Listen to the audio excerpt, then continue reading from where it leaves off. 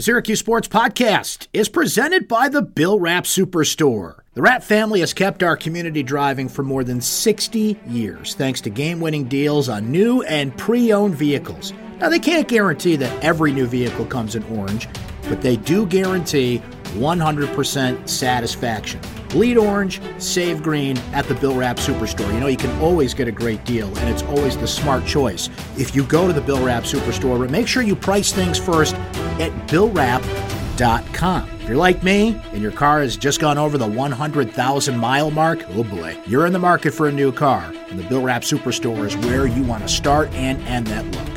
Syracuse football head coach Dino Babers is my guest this week on the Syracuse Sports Podcast. We covered a lot of ground in our conversation, including a review of spring football and a preview of what's to come in Friday's spring game. You'll hear some pretty interesting things from Dino, including a story on how Jimmy Garoppolo was drafted by the New England Patriots from the team that he coached. You'll hear all about the quarterbacks, but you'll notice how careful Dino is to defer to something when the name Tommy DeVito comes up. Does Dino think this team can win in 2018? Well, he describes that in a way only he can. I don't know what came first, the chicken or the egg. Honestly, I don't know.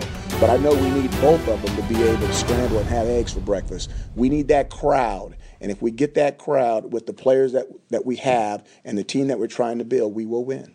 That, plus the Syracuse Crunch and Utica Comets, who already play in playoff-like atmospheres, game in and game out, could meet in the upcoming Calder Cup playoffs. But they're both playing with heavy hearts, as is everybody in the professional hockey community, what both teams are doing to honor the Humboldt Broncos. Before we get to my conversation with Dino Babers, one down and one to go. And that means the decisions of O'Shea Brissett and Tyus Battle to go pro or come back.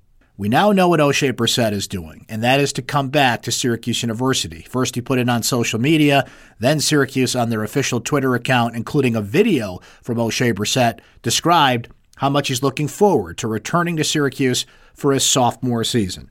This was not only a wise choice on O'Shea's part, it was a needed choice on Syracuse's part, because I think between O'Shea and Tyus Battle, the Orange certainly need O'Shea back more than Tyus. Not to say Syracuse wouldn't miss Tyus's talent. In a junior season, he could really catapult himself into maybe a top 15 or 20 pick in the NBA draft, as opposed to where he stands now, which is on the fringe of the first round. Syracuse will always take talent back, but Syracuse has an abundance of guards. Without Tyus Battle, they'd still have Frank Howard, four-star incoming recruit Jalen Carey, Howard Washington Jr., who, mind you, is coming back from a major injury, but should be set to go once Syracuse gets into the depth of the season, incoming sharpshooter Buddy Boeheim, Elijah Hughes, who sat on the bench last year as a transfer from East Carolina, and all reports from practice are he's a 6'6 player that can hit from the outside. Syracuse will need Hughes to play a little bit of forward next year, given the departures at that position. We all know about Matthew Moyer, who's seeking to transfer. The Darius Baisley situation, which we've discussed here on the podcast and Syracuse fans are well aware of, left Syracuse with a big hole at a needed position. Had O'Shea Brissett decided to pursue a professional career now, that would have left Marek Dolzaj as the only true forward on this basketball team. No offense to the scrappy Slovakian, that would not be an ideal situation for the Orange. Every story is different, but O'Shea Brissett's story is one I think needed another year in college. He is on the brink of being an NBA talent. He's only going to be around here for one more year. But there are a lot of elements to his game that just need a little rounding off, as I think we saw in the NCAA tournament. A couple of times he got to the basket and just couldn't finish off dunks in big plays. But the raw talent is there, the athleticism is there, and the big word when you have these conversations is there, potential. So now we await Tyus Battle's decision, which should come sometime next week as we get closer to the deadline of underclassmen saying they have to declare for the NBA draft. As mentioned, Battle is right there on the fringe of the first round. ESPN's latest mock draft has him going 29th, which is a first-round pick, albeit barely a first-round pick. It's anybody's guess what Tyus Battle will do at this point, but frankly, I think the more important decision has already been made. Now, my conversation with Syracuse football head coach Dino Babers. So, Dino, you've got 14 practices in the books. You've got one more scrimmage to come on Friday at the Carrier Dome. Tell me about this spring. What have you accomplished? You feeling good about what you've done so far? I think this has been an extremely physical spring. I think the young men have really done their part. They've battled through a lot of bruises and some broken bones, and they're still out there on the football field. I think this is going to really pay off. This is the most physical spring that I've had as a head coach, and I'm really proud about the job that the young men have done. Do you feel like you had to up the intensity there, the physicality? Because, of course, you want to stay healthy. That's the important thing. But how important was it to you to establish kind of a physical tone once again? I think we have to get back to that. I think, obviously, based off of some of the things that happened later on in the season, I wasn't very pleased with. And it's not so much of having the top 22 or 25 guys ready for the physicality of the game, but you got to make sure the underbelly's ready for it as well. And in the fall, it's really hard to bang starters versus starters because, if two guys get hurt, you're losing two starters. So you've got to get that one versus one, good versus good somewhere. And we decided for the very first time that we're going to really do it in the spring. So we've gotten a lot of live reps, a lot of one versus one, good versus good. And now we're into the one versus two, trying to build the underbelly to what it's going to be like if you're a backup and you're going against an ACC Atlantic starter. So Friday, tell me about what you want to see in the scrimmage. Certainly you want to stay healthy. That's always the most important thing. So does that physicality carry over? What are some things you want to accomplish Friday night at the Dome? Well, first of all, we're a little bit healthier than what we anticipated based off of the spring that we had laid out. So we're going to do a little bit more. We're going to have about 80 plays. An average football game for us is 88.5. We're in top 4 in the country in plays. So we're going to go about 80, which means the ones will go about 40 snaps and the twos will go about 40 snaps. And then that'll be it. I would imagine that it will be extremely physical. The guys have had one practice this week, so they're as healthy this week as they have been since the start of spring ball, what we had in the first week. So I'd imagine with fresh legs that there'll be some snap, crackling, and popping going on, and it should be fun for the fans. They need to get out there Friday at 7. I was going to say, this is one of the real opportunities for the fans to come see you up close and personal, to interact, get the autographs and everything. Do you and the players look forward to that and just kind of, okay, spring is over and you get to have a nice night with the fans on Friday? I think it's fantastic for the players. I really do. To get there and for the fans and you know how little kids, they make everyone smile. So I think it reinforces to the young men on the football team that not only is it important to them, but it's important to the fans and it's important to the community. So, yeah, I think it's a win-win situation. You just noted there that you're as healthy as you have been through the spring. You also said this week, though, that certain depth positions on the team, that not at all positions but most, the depth isn't maybe where you want it to be. So is it just one of those things, trust the process, keep getting there, and eventually you'll have the depth that you want? Where would you put that? We have one of the highest APR scores in ACC football. And the reason being is we don't let a lot of people go. There's been players on the football team that have decided to leave, and some of them not by our choice. They decided that they wanted to leave after they get our graduations. Our situation in football is a little bit different than other places, and we really want our young men to graduate regardless of their level of play. So some of the guys that were here maybe weren't quite exactly what they should have been when it comes to ACC football. But we're not going to throw those guys out in the street. We're going to give them an opportunity to graduate, which we've done. That takes a little bit longer process, which is what's keeping us at a slow, steady, strong build when it comes to the underbelly and the depth of this football team. You mentioned with Eric Dungey, Coach, that he's as good as he can be right now. Tell me about the process of this spring and kind of getting him back in there with his ankle injury, getting him back healthy, sharing some reps with some other quarterbacks there, and where you think he is here entering the scrimmage on Friday and then, of course, into the fall. Well, first of all, we got to decide whether we're going to use him in the scrimmage or not because we just cannot get him hurt. But the big thing is when he's been with our offense, I believe he's operating close to a 70% clip throwing the football, which is a higher percentage than he's ever had. His knowledge of the offense is supreme. He's been doing a wonderful, wonderful job, and we just want to make sure that we get an opportunity to play some games with him in November because he's a winning quarterback. He's a winning quarterback when he's under center for us, and we're a losing football team when he's not.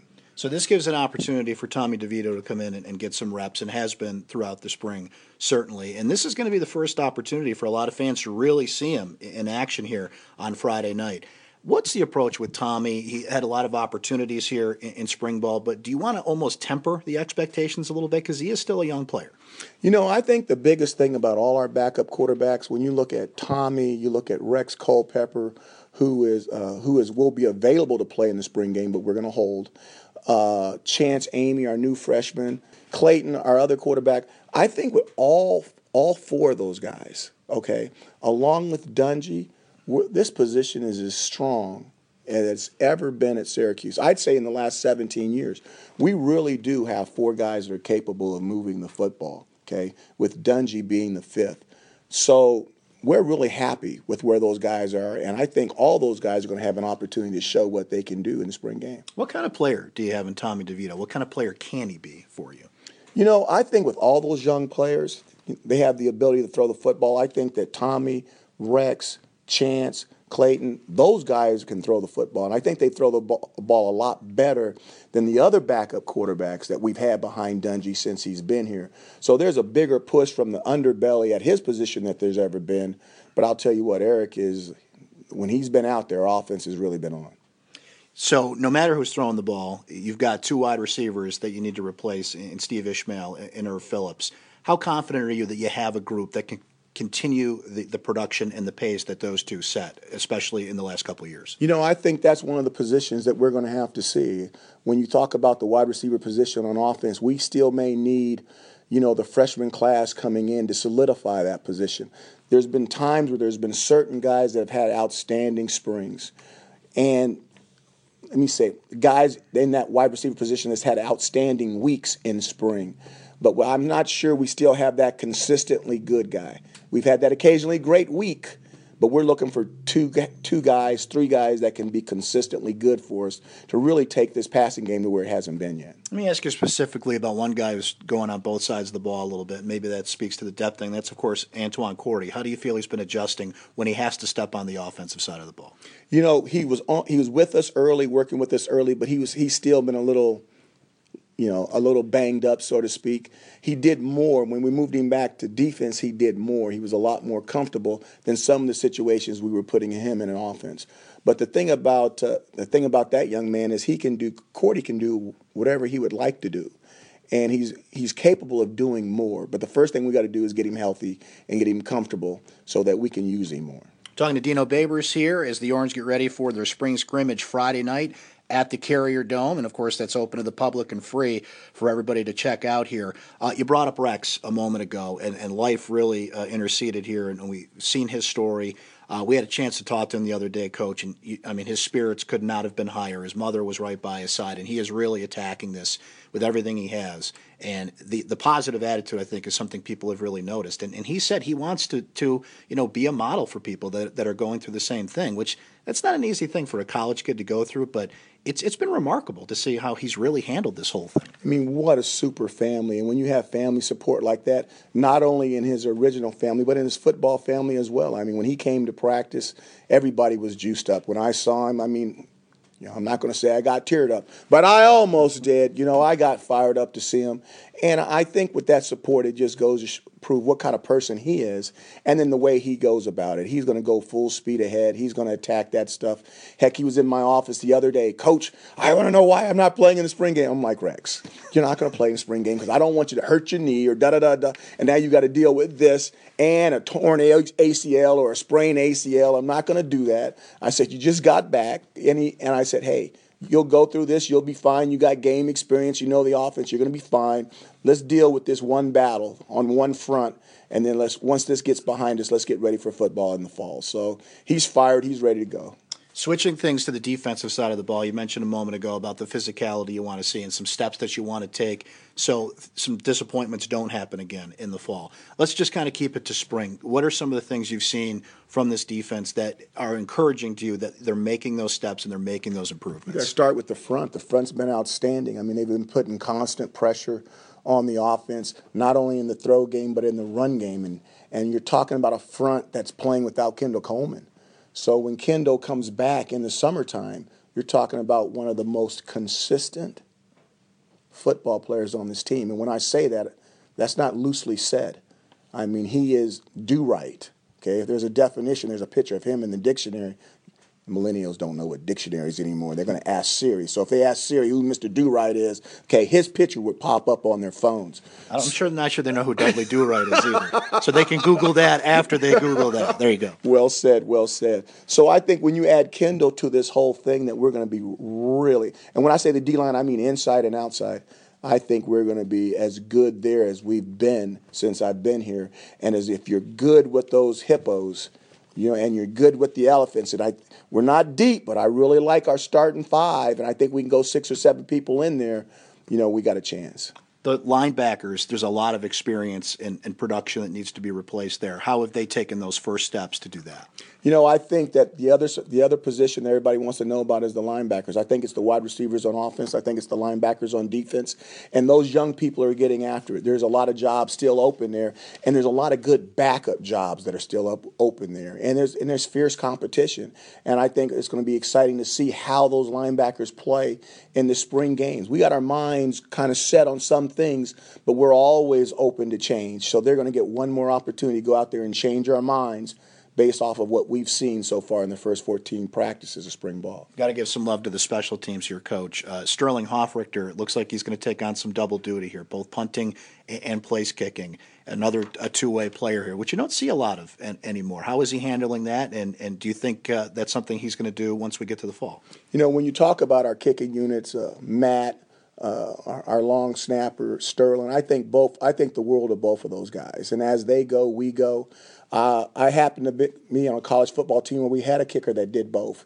And what normally happens is you do one thing really good, and then you kind of do the other thing okay. And while you're doing it okay, there's no one on the bench that can do it better. Sterling could have the opportunity to knock it dead in both of these things. He's been extremely consistent, okay, with the place kicking, and I just think he is going to punt his way straight to the NFL. I really think he's got an opportunity to be an NFL punter, and it's going to be fun to see how he handles it. From a mental standpoint, what normally happens when a kicker tries to do both is they press. They could be good in one area and bad in the other, and they start pressing, and when they press, their good area comes down, and now they're bad and okay instead of good and okay. And he's got a really strong mind mentally. I think Matt's going to be there to help him, our long snapper as well. And I think as long as those two guys work together, that we're going to have an opportunity to be a lot better than what people think in those two areas. You've got some new coaches here on your staff, and Coach Kavanaugh and Coach Martin that have come along. Coach Lynch steps into the full offensive coordinator role, and a lot of that is on the offensive side of the ball, working with you. How have they adjusted so far, and what things do you think they can do to help the program? I think you need to add Kim McLeod to that, moving over to defense. Justin Lustig is in a new position. Reno Ferree is in a new position. Mike Lynch in a new position. Kirk Martin, new position. Mike Kavanaugh, new position. There's been a lot of work going on in the spring and not a lot of sleep. And these guys are attacking it. They're not going to be finished yet. Obviously, the guys with more experience are making a bigger adjustment and improving their positions faster. But I think as we grow through the summer and we get to the fall, we're going to get better and better and better at this. A lot of these moves were made because what we're trying to do is lock these positions down for a long, long period of time. And if we can survive it, I think we're going to be better and stronger than we've ever been in the coaching part of it. And on that note, I mean, you've developed young men to go on to do things, including professional football and other walks of life. You developed a head coach who went on to Kent State there. You're just as proud to see that happen as in addition to players that you see go on to be successful? Absolutely. That's the first branch of my tree spouting leaves. It's exciting. It's an exciting time. And I would love to see that happen more. I think, head coaches need to coach coaches. Coaches need to coach players. And it needs to be that military chain of command. And it's fun to see somebody go off and plant themselves and see them start to grow. And I'm happy for Coach Lewis. I'm happy for the young coaches that he took off of our staff to start their careers, the McPhersons and everyone else. And that's what happens. And hopefully those guys will be successful, because as they're successful and we start to lose coaches, now we've got a tree that we can pick from that already knows our philosophies, already knows our offensive, defensive schemes, to see if we can get some of those guys back, which will help make it a lot easier on us. Okay. You've got a couple young men trying to make it in the National Football League with the draft coming up here in a couple of weeks, notably Steve Ishmael and Zaire Franklin. What kind of conversations have you had with NFL coaches about them, and what do you think their chances are to hear their names called during the draft coming up? You know, right now I have not had a single conversation with a head football coach on any of those individuals. And some of that has to do with guys are really, really secretive about, at this stage of the game, on who they really like and who they don't like. You know, the thing with Jimmy Garoppolo is the New England Patriots. I'm going to give you an example. The New England Patriots came to one football practice for Jimmy Garoppolo, and they stayed half the practice, and they never came again. So you would think they came, they didn't like what they saw, and they left. The practice was halfway through, and they drafted him in the second round. What happens with these young men is as the draft gets closer and closer, that's when the coaches start to call, okay? Because they just don't want the cat out of the bag on who they're really interested in and who they're really hot on. So you asked me a direct question, and the answer is no one's called yet, but they will. So I'll call back in a couple of weeks, and we'll get the direct answer to that question. Final thing for you, Coach. What do you want to accomplish here in your third season as the head coach at Syracuse? You know, we want to win. You know, I came here to get this community, to get this football team, to get this university, and get everybody proud of a winning football team, to get us back to where we've been. And I think we're more than capable of winning this year. The biggest thing is that I think sometimes the community, the fan base, the student body, they don't understand how big of a part of it they are, especially at home, especially in that dome. They really, really have an effect. There's no doubt that they were part of the Clemson win, yet they can be a part of other wins as well if we can get that thing filled up, if we can get bodies in that seat.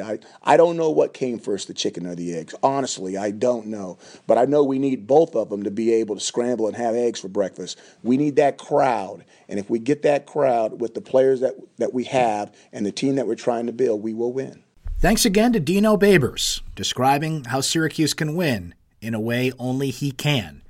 Scrambled eggs. And one last thought before we go. The Syracuse Crunch and Utica Comets seem to be on a course to meet in the Calder Cup playoffs, which would be amazing.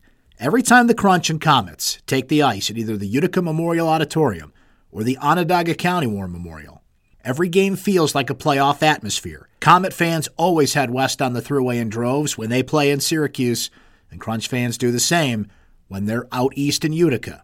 To have those two teams in a true playoff atmosphere would be really all we could ask for as fans of local professional hockey. But before they get to the postseason, both the Crunch and the Comets will both do their part this weekend to honor something that's heavy on the hearts of every hockey fan in the world, and that is the Humboldt Broncos. As I'm sure you're aware, a recent tragedy occurred where a bus carrying the Humboldt Broncos hockey team got into an accident where 15 people died. Every player on the Syracuse Crunch and the Utica Comets has been on that bus, traveling at all hours to all sorts of rinks to play yet another game. The Crunch and Comets at the American Hockey League level still ride that bus, especially when they play each other. It's every parent's worst nightmare, and it has to be humbling for every hockey player to know that it can happen to them. Seemingly every hockey trip in the history of the world has had a screening of the 1977 classic Slapshot. One of the images that came from the wreckage of the Humboldt tragedy was a damaged DVD of Slapshot. That certainly hits home a little bit more here, as that movie was filmed in both Syracuse and Utica. The Crunch will wear jerseys this weekend with the nameplates displaying Humboldt. The Comets will wear jerseys displaying the nameplate Broncos. Fundraising efforts at both rinks will take place for those affected by the tragedy. There's certainly a lot going on in the world these days, but we ask you to save a prayer for all those in Humboldt. That's the Syracuse Sports Podcast for this week. Thanks for listening. I'm Brent Axe. Don't forget you can subscribe on iTunes and Google Play to have new episodes of the Syracuse Sports Podcast sent right to your favorite smart device. We'll talk to you next time.